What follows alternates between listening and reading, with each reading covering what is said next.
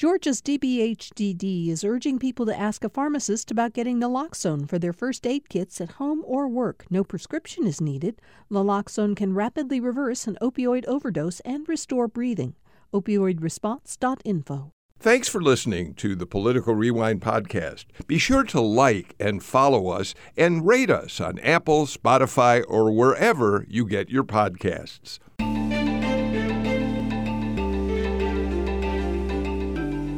Welcome to this Wednesday edition of Political Rewind. I'm Greg Bluestein, reporter for the Atlanta Journal-Constitution, filling in for the great Bill Nigut. There's a lot of news coming out of Georgia, the country, and the world. But of course, everyone's eyes are on Plains, Georgia, where I spent the last 4 days, as President Jimmy Carter entered hospice care this weekend. So before we introduce our guest, I just want to riff a little bit on the people of Plains, a town of hardly 500 people, whose most famous export is the former president. I just got back from Plains. I'm bound to return soon. And to the people there, Jimmy Carter is more than a former president. He's a neighbor. He's a friend. He's who they call Mr. Jimmy. They see him at the ice cream parlor getting peanut butter soft serve, at the local diner grabbing chicken and dumplings. He presides over the annual peanut parade. He sits on local community boards, taught Sunday school at the church. They used to see him jogging down the main drag, splashing in the public pool, catching a show at a historic theater a few miles down the road. He could have lived anywhere he wanted after he left the White House, but he chose Plains. I once asked him why he decided to return home. He responded that I answered the question for him, because it was home. Okay, we're here to unpack it all, starting with a conversation on the Georgia Democrat and 39th president. Tia Mitchell, my colleague at the AJC and our Washington correspondent, joins me right now. Tia, you've had the chance to meet the president during your first trip to Plains. What was that like? Oh my God, it was amazing. So I went to Plains right as we were starting to reopen after the pandemic, March 2021. And I didn't know if the president and First Lady Rosalynn were even going to be at church, but I knew Maranatha, their church, was such an important part of their story and such a, important part of their connection to Plains. So I went on a Sunday morning, sat in the back with other visitors, and Rosalynn Carter came to the back to greet visitors. And when I told her I was a reporter for the AJC, she said, "Oh, you need to meet Jimmy."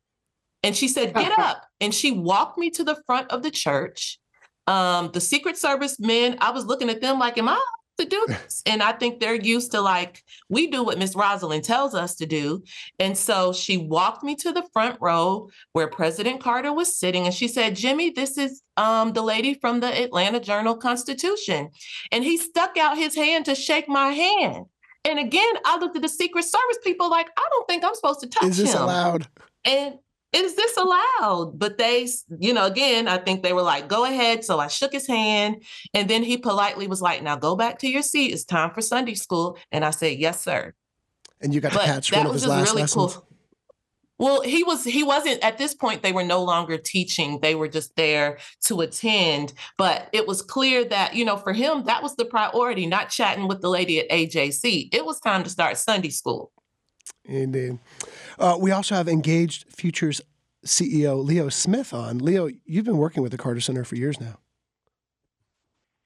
Yeah, it's been really amazing for me, someone who sort of grew up as a lifeguard and a person paying my mom's mortgage rent. So I was inspired by conservatism and Ronald Reagan, but then there was Carter, and here I am now years later being inspired by Carter's morality, the fact that he has a faith-forward type of presence all over the world, and that faith has led me to even partner as a Republican with the Carter Center to ensure that we have a peaceful democracy. I mean, he rang the alarm bell in the New York Times that we are, that he feared that we were on the edge of a civil war again, and the way that he imbued a moral philosophy to his leadership that went from home to solar panels on the White House. It's just amazing that we sort of lack that in politics these days. And he's transcendent in that way. I don't think of him as a Democrat. I think of him as a president who is becoming mortal by what he did after his presidency. And I think his presidency, we've talked a lot about his post-presidency, but I think his presidency is going to be reassessed too. We also have former state senator Jen Jordan, also the Democratic nominee for Attorney General last year. Senator Jordan, you're a Dodge County native. You've also got a family connection to the Carters. And I think you're on mute, Senator. I don't think that I have a memory of a time when, President Carter wasn't kind of somewhere, right? Just whether we're talking about politically or just in the state or even from the family level. My husband was Hamilton Jordan's nephew, and Hamilton ran President Carter's early campaigns and then was his chief of staff. And so that those stories and kind of what they were able to achieve. And I think you're right, Greg, that in terms of his presidency now, it seemed like it wasn't successful. But if we look back at a lot of the policies that they were pushing really hard on, that they were not successful in terms of getting over the line, that if in fact some of those policies had made it, we would be in a very different situation. But I think he's going to be remembered most as a man of faith and someone who lived his faith, loved his family, loved this country, and I think was a true moral leader, which, we are sorely lacking right now, all over this country, unfortunately. I know, stay on that topic as we introduce Axios Atlanta's Emma Hurt. Emma, if you're a fellow journalist, you've been keeping an eye on developments with the Carters. Look, what Senator Jordan said really hit home, too, because a man of faith, someone who faithfully taught Sunday school lessons at Maranatha for years, joined the church right after, shortly after it started, right after he left the presidency, moved back to Plains. But that was a part and parcel of who he was. Absolutely, and it runs consistently. I mean, I've been listening back to interviews about, on the 75th wedding anniversary that he and Rosalind celebrated just recently, which, by the way, is absolutely insane and incredible. But they said they read the Bible together every night, and that was a key to the secret of their marriage, in a way. And I did get to go to Sunday school a couple times, and it was a really remarkable phenomenon to participate in for those of us who especially went towards the end when it became such a bucket list item where it was like a game. It was like a strategic game where you have to show up in Plains. First of all, the hotels are probably booked because there are tons of people there, and the game is get there early enough to guarantee yourself a spot inside the church. And that meant that people would show up at this church at like midnight the night before and then sleep in your car. Because as soon as you entered church grounds, you get a number that reserves your place in line, and then you have to stay on premises. That was the rule. But I think about, when I think about that, I think about all the people, the members of the church who would volunteer their time and show up and sit there with all of these random visitors from around the world, and how the Carters, by choosing to come back to Plains as well, have kind of, in a way, saved a town that very well might have fallen off the map, as we've sadly seen so many really small towns in Georgia and across rural America. And they're, someone told me, like, there's a reason why he wants to be buried in Plains. It's his home, but it's also like it's an economic development decision that he and Rosalind made together that's very strategic and with the goal of keeping a place that they love on the map, on the tourist map in some way. That's such an important point, Atia. Their relationship stretches back to when Rosalind was an infant. She was just a few months old when Jimmy Carter, who was 4, he actually lived in the small unincorporated area of Archery, which is a couple miles down the road from Plains. And to him, Plains was the center of life, economic activity, religion.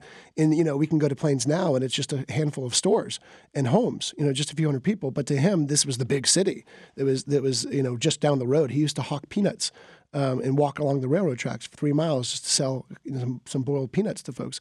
But their relationship stretches back all these years. And they both are deeply committed to ensuring that Plains survives even after they're gone.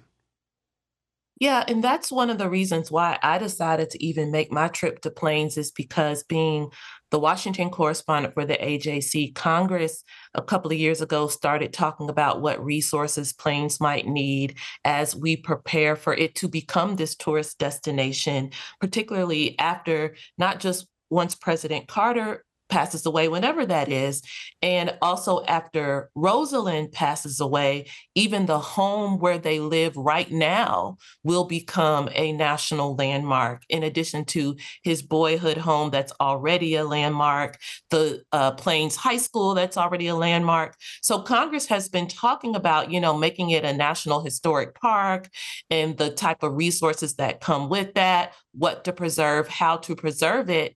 And it's one of those things that I think Plains is out there. It's a lot of times when you think of tourist destinations, they might be a little bit off the beaten path, but not far. This one is kind of way off the beaten path. You got to be deliberate about going to Plains. There aren't even hotels in Plains. You got to stay, 30 minutes away in Americus. So anyways, there's been a lot of conversation about what that looks like and what the draw may be, again, once either President Carter or Miss Rosalind passes away. But that's a testament to their legacy in their life. Again, not just as a former president. I think what is so remarkable about President Carter is his post-presidency, which, as we know, extended farther than any other person to be president. And he did so much with his time. Yeah, Senator, I mean, some of the things he did with that post-presidency, and we've talked some about his legacy as president, but post-president, starting the Carter Center, I mean, he was in a deep depression after he lost to Ronald Reagan, woke up one night and told Rosalind, I want to do something to help solve disputes. And out of that, basically bore what is today the Carter Center, which promotes civil rights, human rights, monitors elections, and very importantly also fights curable preventable diseases like schistosomiasis, like guinea worm, like all these horrible diseases that they've fought so hard to eradicate. Senator, as you worked in public life, you interacted with Carter Center, constantly, it seems like.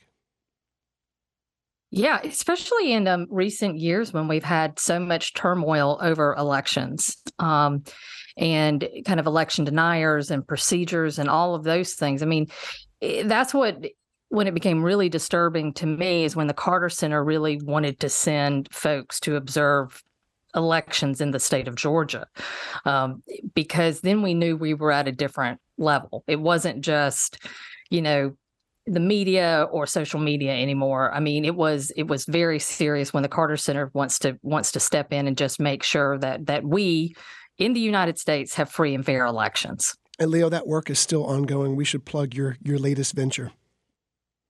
Our Democracy Resilience Network really, we think, had a profound influence campaign that made a difference in getting some people to go to principalcandidates.org, the website we set up as part of the work that we've done cross-partisan, and sort of create a higher telos for candidate behavior. Governor Kemp signed on to it. Stacey Abrams signed on to it. And we like to think that had some influence on them saying, yes, we should concede in a professional, magnanimous way. And that work continues because we know we're not beyond political violence right now. And the Carter Center is committed to that.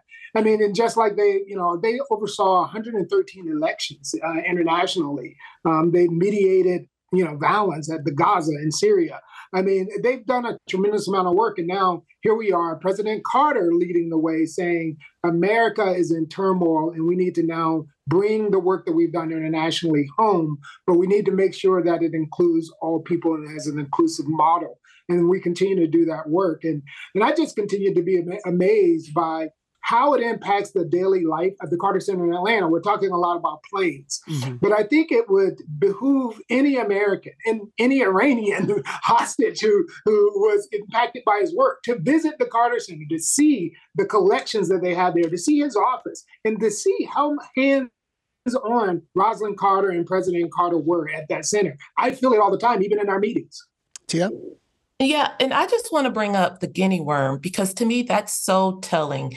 I went to the Carter Center to meet with them and they were telling me about the guinea worm program. And that's we don't even know about the guinea worm in America. That's not something we deal with. And I just want to read this. This is from the Carter Center's website. When they started working on this program, the guinea worm eradication program in 1986, there were 3.5 million human cases annually in 21 countries in Africa and Asia. Last year, 2022, there were 13.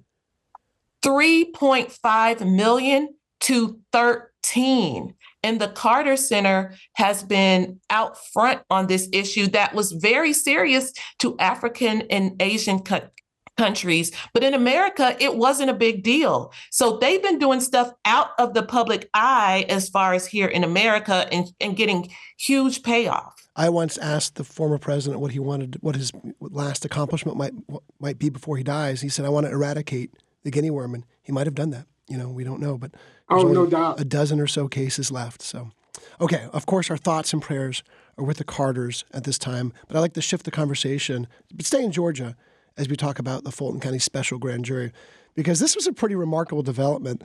The forewoman, Emily Kohrs, sat for interviews with the Associated Press, the AJC, CNN, the New York Times, NBC, and other outlets. And she gave us an inside look at this really secretive grand jury process. She revealed that the jury recommended multiple indictments of well-known figures, but didn't say who they were. She had some interesting thoughts on some of the Georgia figures, including Secretary of State Brad Raffensperger, who she thought was geeky and funny. And she said the late House Speaker David Ralston was hilarious.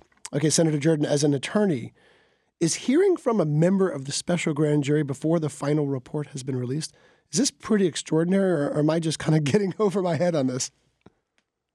We never even know who these people are. That's the whole point. Is it's usually you have no clue who they are. You have no clue kind of what their process was, anything like that. So not only are we going to have a full report soon and see kind of what they felt, kind of the process they went through and then their conclusions. But now we've got the foreperson coming out and giving media interviews. I'll tell you, I appeared before that grand jury, and I remember the forewoman, and I think she was one of the youngest people in the room. And it was interesting because she asked me questions about Twitter and, how active I was and who wrote my tweets, and do politicians all write their own tweets? It was a very interesting interaction with her. So I guess I shouldn't have been surprised she was the foreperson, but she was definitely the youngest person in the room that I could tell. Yeah, I've heard from a few of the witnesses who had some interesting observations about her as well. Tia, I thought it was interesting that when our AJC colleagues, Tamar Hallerman and Bill, asked her about Trump's false claim that the sealed report exonerated him, she burst out laughing. Yeah, I'm surprised about the whole thing. Like, the DA office didn't call her and say, hey, sis, wait a minute. Wait, hold on. Don't do that right now. We're not ready for you to do that. I've seen, some of the kind of legal commentary, if you will, on Twitter that say it doesn't appear that she broke any rules in giving insight into who they spoke to, as long as she doesn't go too far into like their deliberations and things like that. But the fact that she is providing insight and is kind of indicating, if not outright saying it, kind of indicating who she thought was, maybe full of it, or who she thought maybe was problematic, that could complicate the cases going forward, it seems like. So I'm just kind of surprised and wondering kind of what's motivating this right now, the timing. Emma? I just am struck by it's yet another example of how this grand jury is not like any of the others. It is everything about this is so strange. And that's why it's taking, reporters have to cover it full time to follow it, because we have a special purpose grand jury. It's an investigative grand jury, but they can indict, and they're focused on the president. That's remarkable. And so at each turn, it feels like the normal kind of rules of what we expect of a grand jury are either like thrown out the window on purpose or sort of by accident because of all of the scrutiny and the pressure on all parts of it. And as much as the DA has talked about trying to kind of keep this within the realm of what we expect and maintaining secrecy and integrity and, slowing things down around the election to avoid political perception, it's just kind of impossible to keep this thing, it seems, within the bounds of what we expect of grand juries. So with every turn, I'm no longer really surprised anymore about whatever pops up. Leo, Emma brings up such a good point because this special grand jury doesn't have the power to indict. It can recommend that the DA, Fani Willis, bring charges, but it doesn't have the power itself. But it could put the DA in a particular bind, right? If before her decision comes out about what choices she'll make tonight, if we're already hearing that it recommended dozens of charges, maybe not dozens, but multiple indictments. And if Fani Willis decides to just issue a few, push forward with a few indictments, it could put her in a tough spot. Yeah, and no matter what sorry, go ahead, Leo. No. I mean, Emma, you go ahead. I was just going to say, no matter what she decides, if the report comes out and it's not what they recommended, that also throws, Exactly. Right, and so what's happened with this juror is that she's sort of like engaged a court of public opinion already, and sort of spoiled the grits of that Fani Willis might be having this morning for breakfast. So I can't imagine that Fani Willis is happy about this. And if people read into this, this obviously person who's interested in some exposure, asking about Twitter, asking about social media, how does it work, that kind of thing. I mean, this is a TikTok generation. And so if people then therefore start to develop an opinion one way or the other, and it doesn't turn out the way they expect, that animates even some anger and some distrust, etc. And I too wish that, she would have just held the horses on this. Senator? Yeah, I think Leo got it right. I mean, when you have a four-person who is a member of the TikTok generation, this is what you're going to get, right? I mean, she's young. This is how they interact. This is how they talk. I mean, it doesn't really surprise me in that sense. And really, the district attorney has no control over the members of the special grand jury. So, yeah, I'm sure Madam DA has some heartburn. But just in terms of if she doesn't do exactly what the grand jury wants, we could tell from the portions of the grand jury report that weren't redacted that they basically said, at the end of the day, this really is up for the DA, and we're going to leave it to her, and we trust in her judgment and in her discretion. And Jen, I'm not a member of the TikTok generation, but I'm an aging millennial. But before we go to break, does it worry you that she broke any rules that could jeopardize the investigation? I know the Judge McBurney gave some guidelines about what could be said and what could not be said. I don't even know what the rules were, right? So I'm not quite sure if she has, and the special grand jury process is just that special and different. I'll tell you this, it still has to go to another grand jury for indictment. And my guess is we won't know who the members of that grand jury are. And we won't know we might not even see this final report for weeks or even months to go.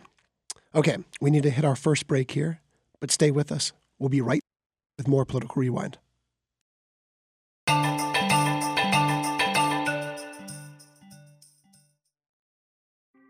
Thanks for listening to Political Rewind. If you like this show, you'll also like Georgia Today. It's a daily podcast from GPB News, bringing you compelling stories and in-depth reporting that you won't hear anywhere else. Join me, Peter Biello, for this quick and convenient way to get the best of GPB News' extensive coverage of the topics that matter to you, delivered directly to your device every weekday afternoon.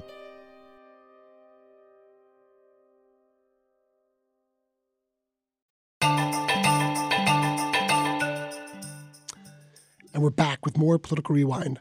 I'm Greg Bluestein, senior political reporter at the AJC, filling in for the great Bill Nigut. Just a quick programming note, the Political Rewind team has planned a special show tomorrow surrounding the high cost of rent and home ownership. It will follow a series from the AJC called American Dream for Rent. If you have questions about the housing market, you can leave a voicemail at 404-494-0421. Or reach out to us on PoliticsGPB on Twitter.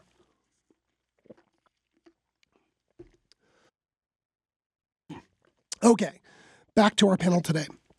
Axios Atlanta's Emma Hurt, AJC's Tia Mitchell, Engage Future's Leo Smith, former State Senator Jen Jordan.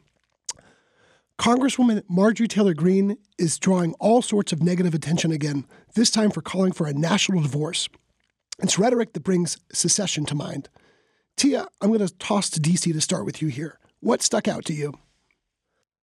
So, okay, where do we start? Number one, Marjorie Taylor Greene called for a national divorce, but she also is like strongly pushing back on the criticism that she's advocating for secession, that she's advocating for civil war.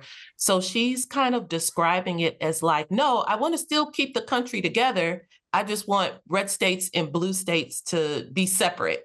So I don't know what we call that, but that's what she's saying. But I mean, even to the point, the White House put out a statement yesterday calling it problematic and saying Kevin McCarthy needs to say something. Now, to me, what's been most glaring is the silence from Republican leaders, not just in Washington, but even in Georgia. You know, Congress is out this week conveniently, so reporters can't hound Speaker McCarthy and all the other lawmakers in the hallway.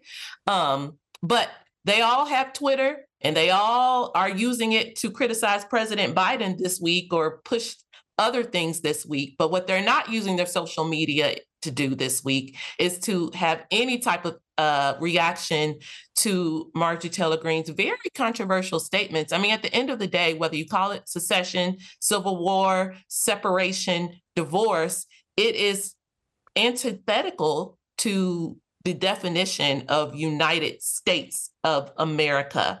And therefore, you know, a lot of people think that given her new platform, it's problematic for her to basically say she wants to tear apart the union.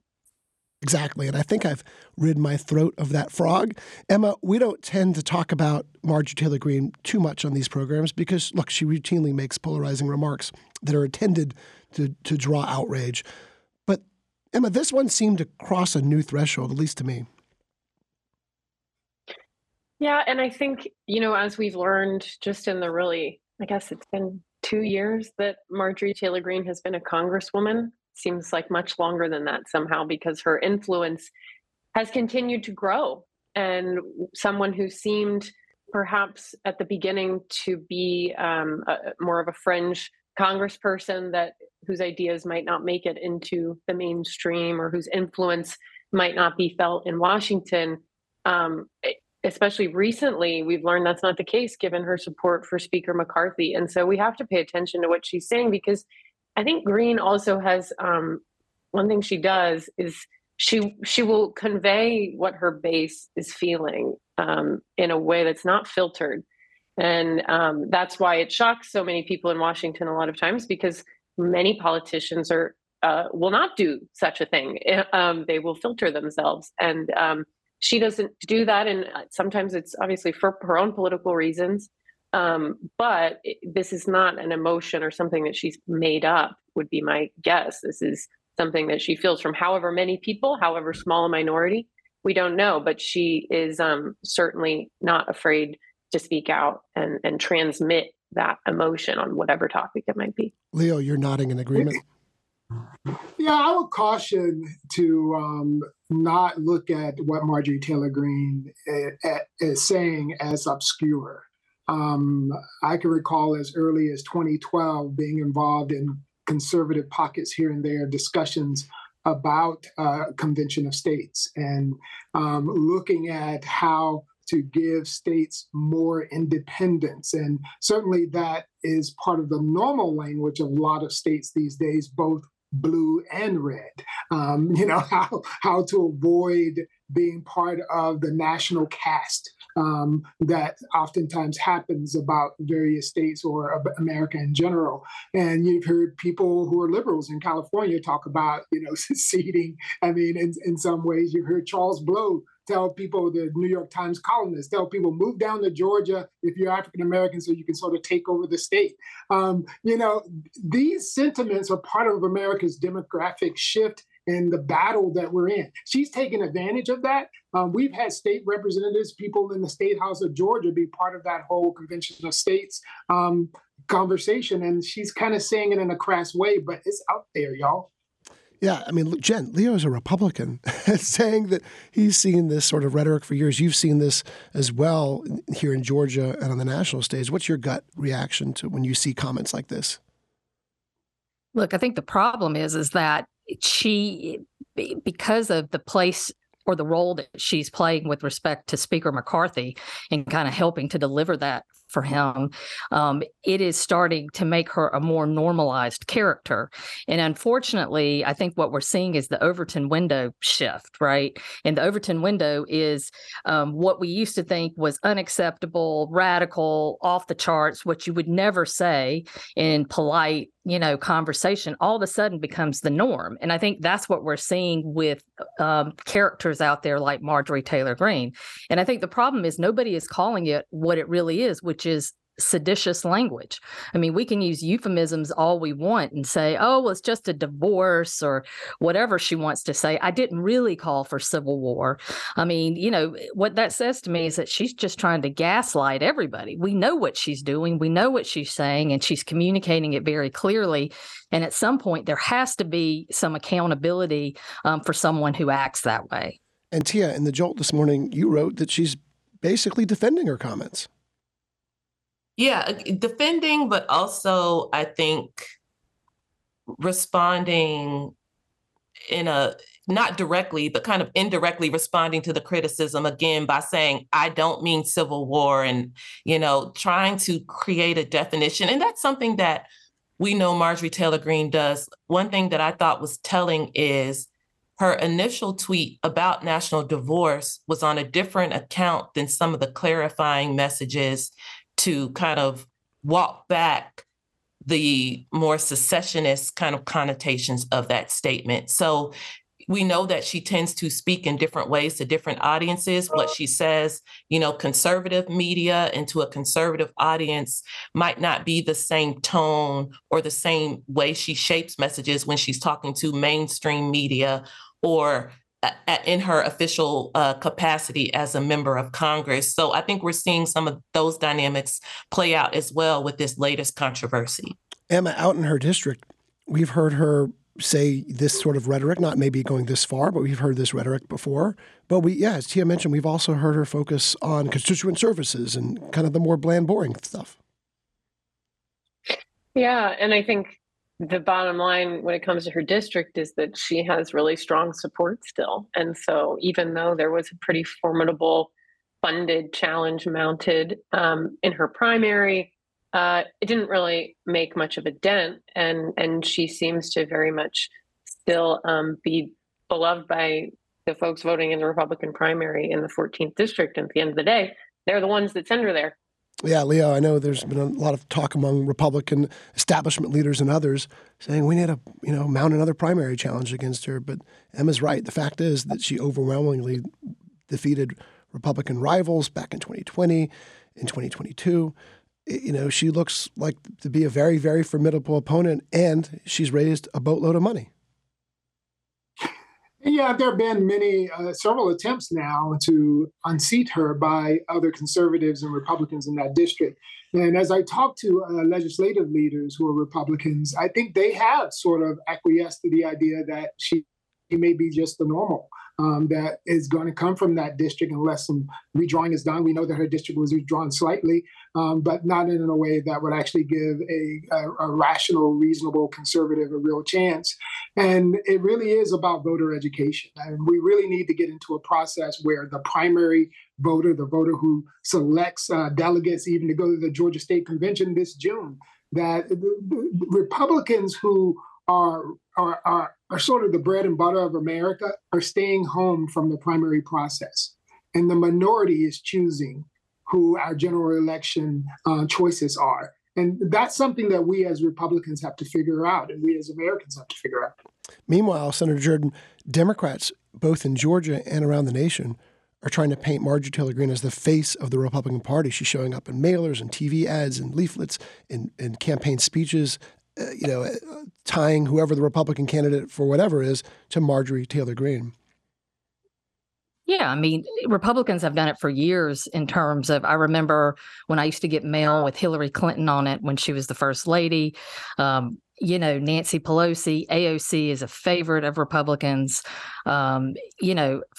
For some reason, it's always women, right? Isn't that interesting that it's always women that are easily demonized, even on the Republican side with Marjorie Taylor Greene? Although I think she earns it fair and square. She's a scary figure, and she makes people think that Georgia is a not welcoming place. Emma? And I'll just say, and we've seen it in the campaign finance numbers from that general election last year. Even the AJC did a really great map of where donations were coming from for both Greene and for her Democratic opponent, Marcus Flowers, who they both raised, I think, almost the same amount of money, but they both raised it from all over the country because she is a figure that animates both sides of the aisle across the country. Tia, I think that was your story, right? Yep. Aim to please. And look, it's also a reason why Republicans seek out her endorsement, or at least seek out an attempt to not get on her wrong side, because they don't want to lose support from that very important GOP-leaning district. Tia, I also want to turn to you on a more somber note. President Biden delivered an address in Poland this week, marking the one-year anniversary of Russia's attack on Ukraine. He didn't mince words. He mentioned Putin 10 times. So far, we've seen in Georgia and really throughout the nation strong bipartisan support for funding the Ukrainian military effort, but there's concerns that that patience will wear thin. Yeah, that's one of the biggest partisan fights, I think, to come, and one of the biggest ramifications of Republicans taking control in the U.S. House is that they really can clog up new money to Ukraine. It goes back to that age-old isolationism question that America has faced time and time again. And, the Biden administration, it wasn't just President Biden. Earlier in the week, Vice President Harris said Russia had committed crimes against humanity, which is a very powerful indictment of Vladimir Putin. So there's going to be a lot of conversation about how much money to keep paying, especially as the war moves on. Leo, do you continue to see, before we go to break, do you continue to see Republican support for funding the Ukrainian military aid, or do you think it will wear thin among the GOP? No, I think it is wearing thin amongst the GOP. And of course, they're going to take an oppositional stance, and then they're going to throw the whole, look, we're spending all this money on Ukraine and we haven't even secured our own border, and that we could be using our military reinforcements for securing our border. So it's always going to be oppositional in this environment that we're in. And there are both libertarian ideology as well as some conservative ideology that says that we should be mostly focused on our own national defense, and that our involvement in foreign wars has been a little too hawkish. Okay, we have to get to our final break. Stick around, and we'll be right back with more Political Rewind.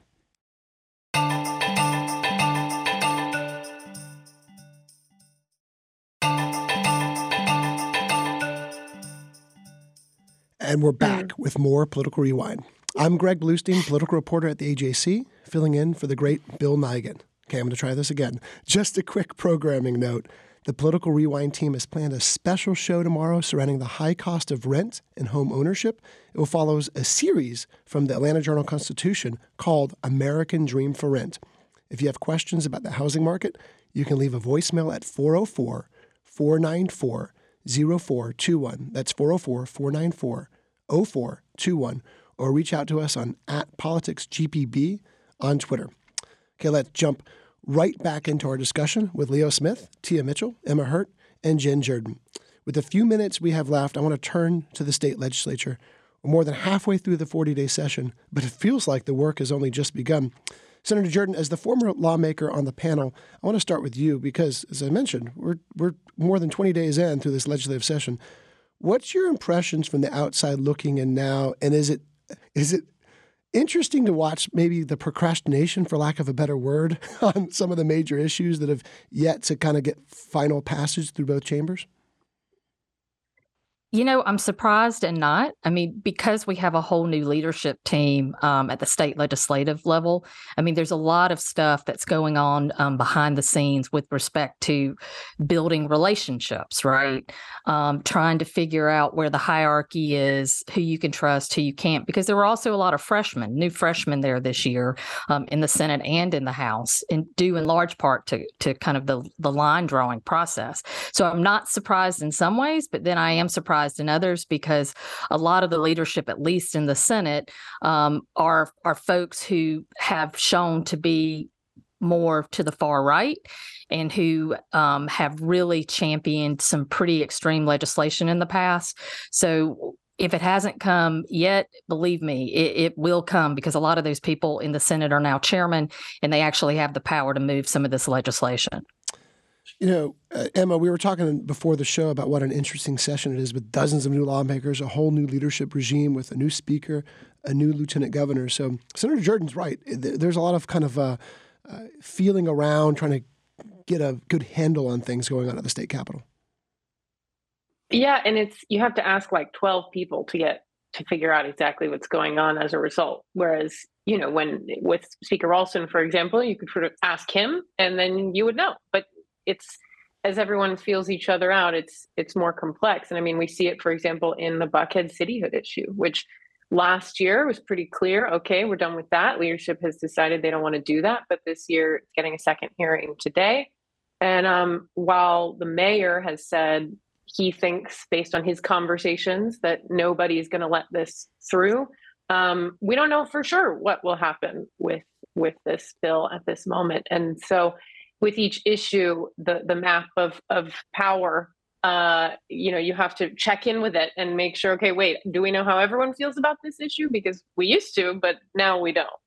Yeah, Leo, it seems like Buckhead is one of the many uncertainties out there.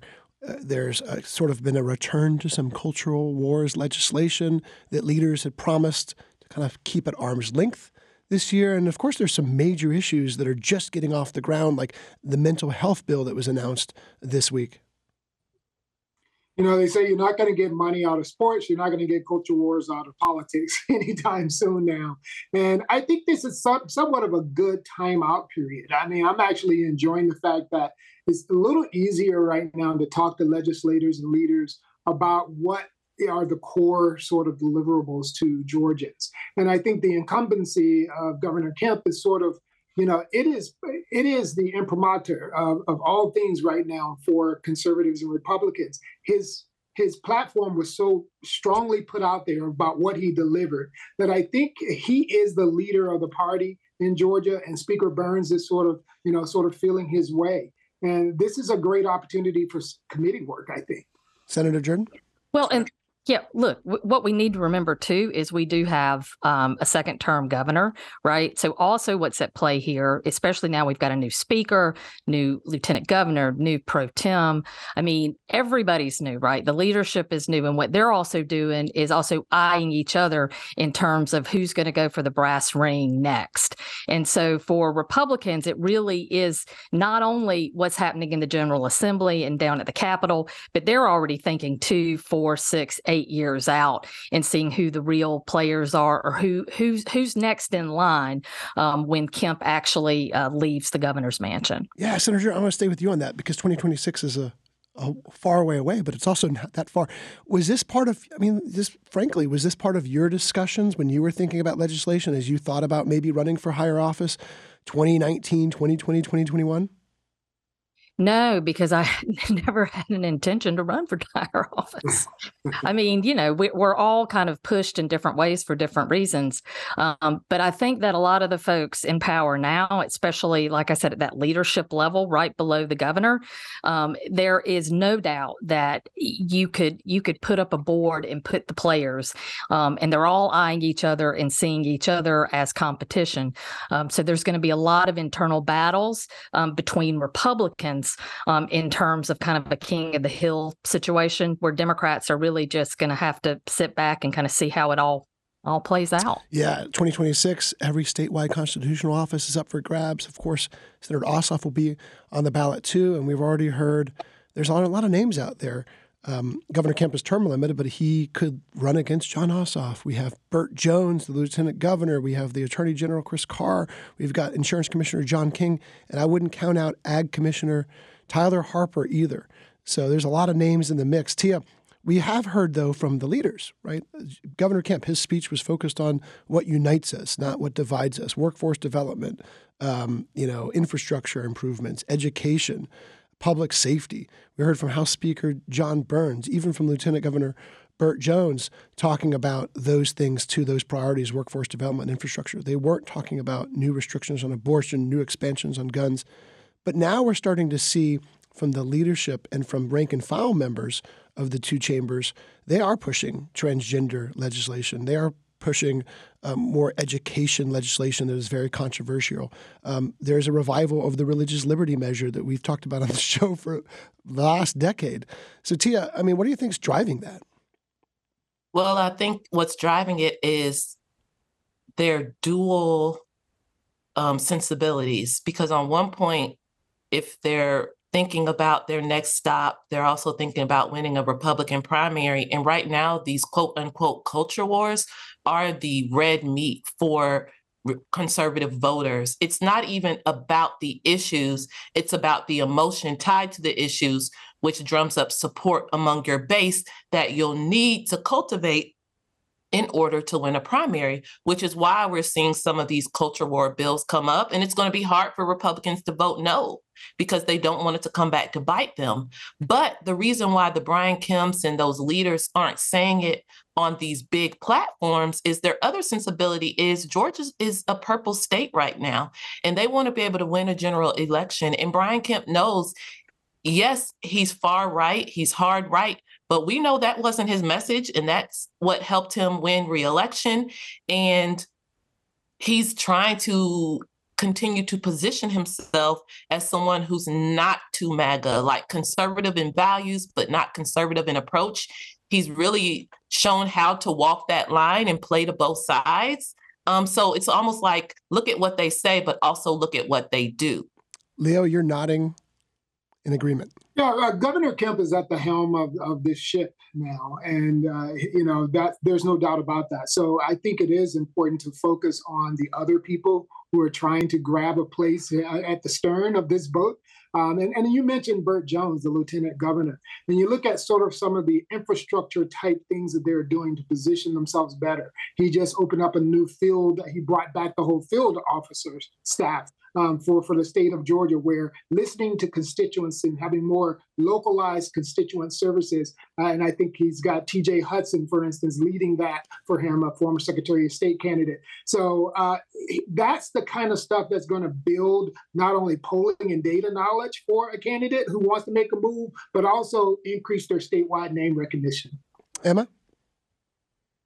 I think at the same time, it's just worth noting that Kemp and other statewide Republicans are riding high after 8-9 point victories.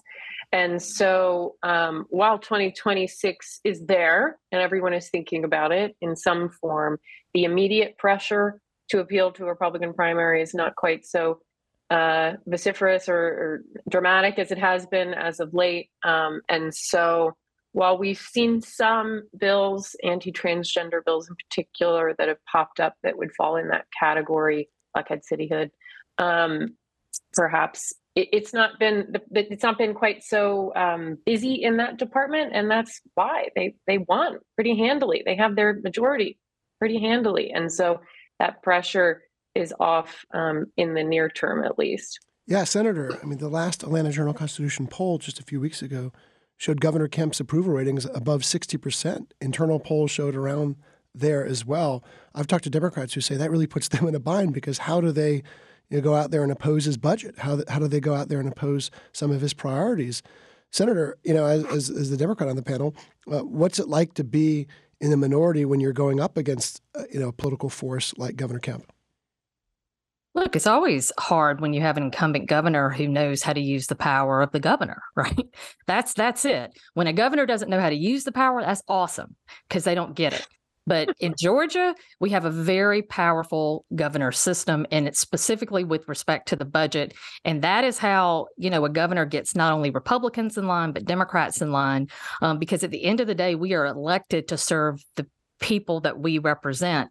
And if that budget contains stuff that helps those people, it's very hard just to say kind of, let's throw the baby out with the bathwater kind of situation. So I think it really is about messaging and keeping on, in terms of what's really going on. But I think the reason we're seeing higher poll numbers for Kemp right now, quite frankly, is because he's not doing a lot of the super controversial stuff. When and if he starts doing that again, I think we should revisit that issue. Gotcha. And before we go, Emma, I'd like you to quickly tell me what you're most looking for, what you're most closely watching the last couple of weeks of the state legislature. I'm really fascinated by the runoff reform debate because that's one that's sort of scattershot across parties and chambers, and it's not clear where everyone feels. Majority Leader in the Senate, Steve Gooch, yesterday said, I'm not really such a fan of changing it. But we know Secretary of State Raffensperger says we need to change it. And because there's no clear political calculus, it's unclear to me how this is going to shake out. Well, we're going to be watching that very closely. That's all the time we have for Political Rewind today. I'd like to thank our guests, Leo Smith, Jen Jordan, Emma Hurt, and my colleague at the AJC, Tia Mitchell, our Washington correspondent.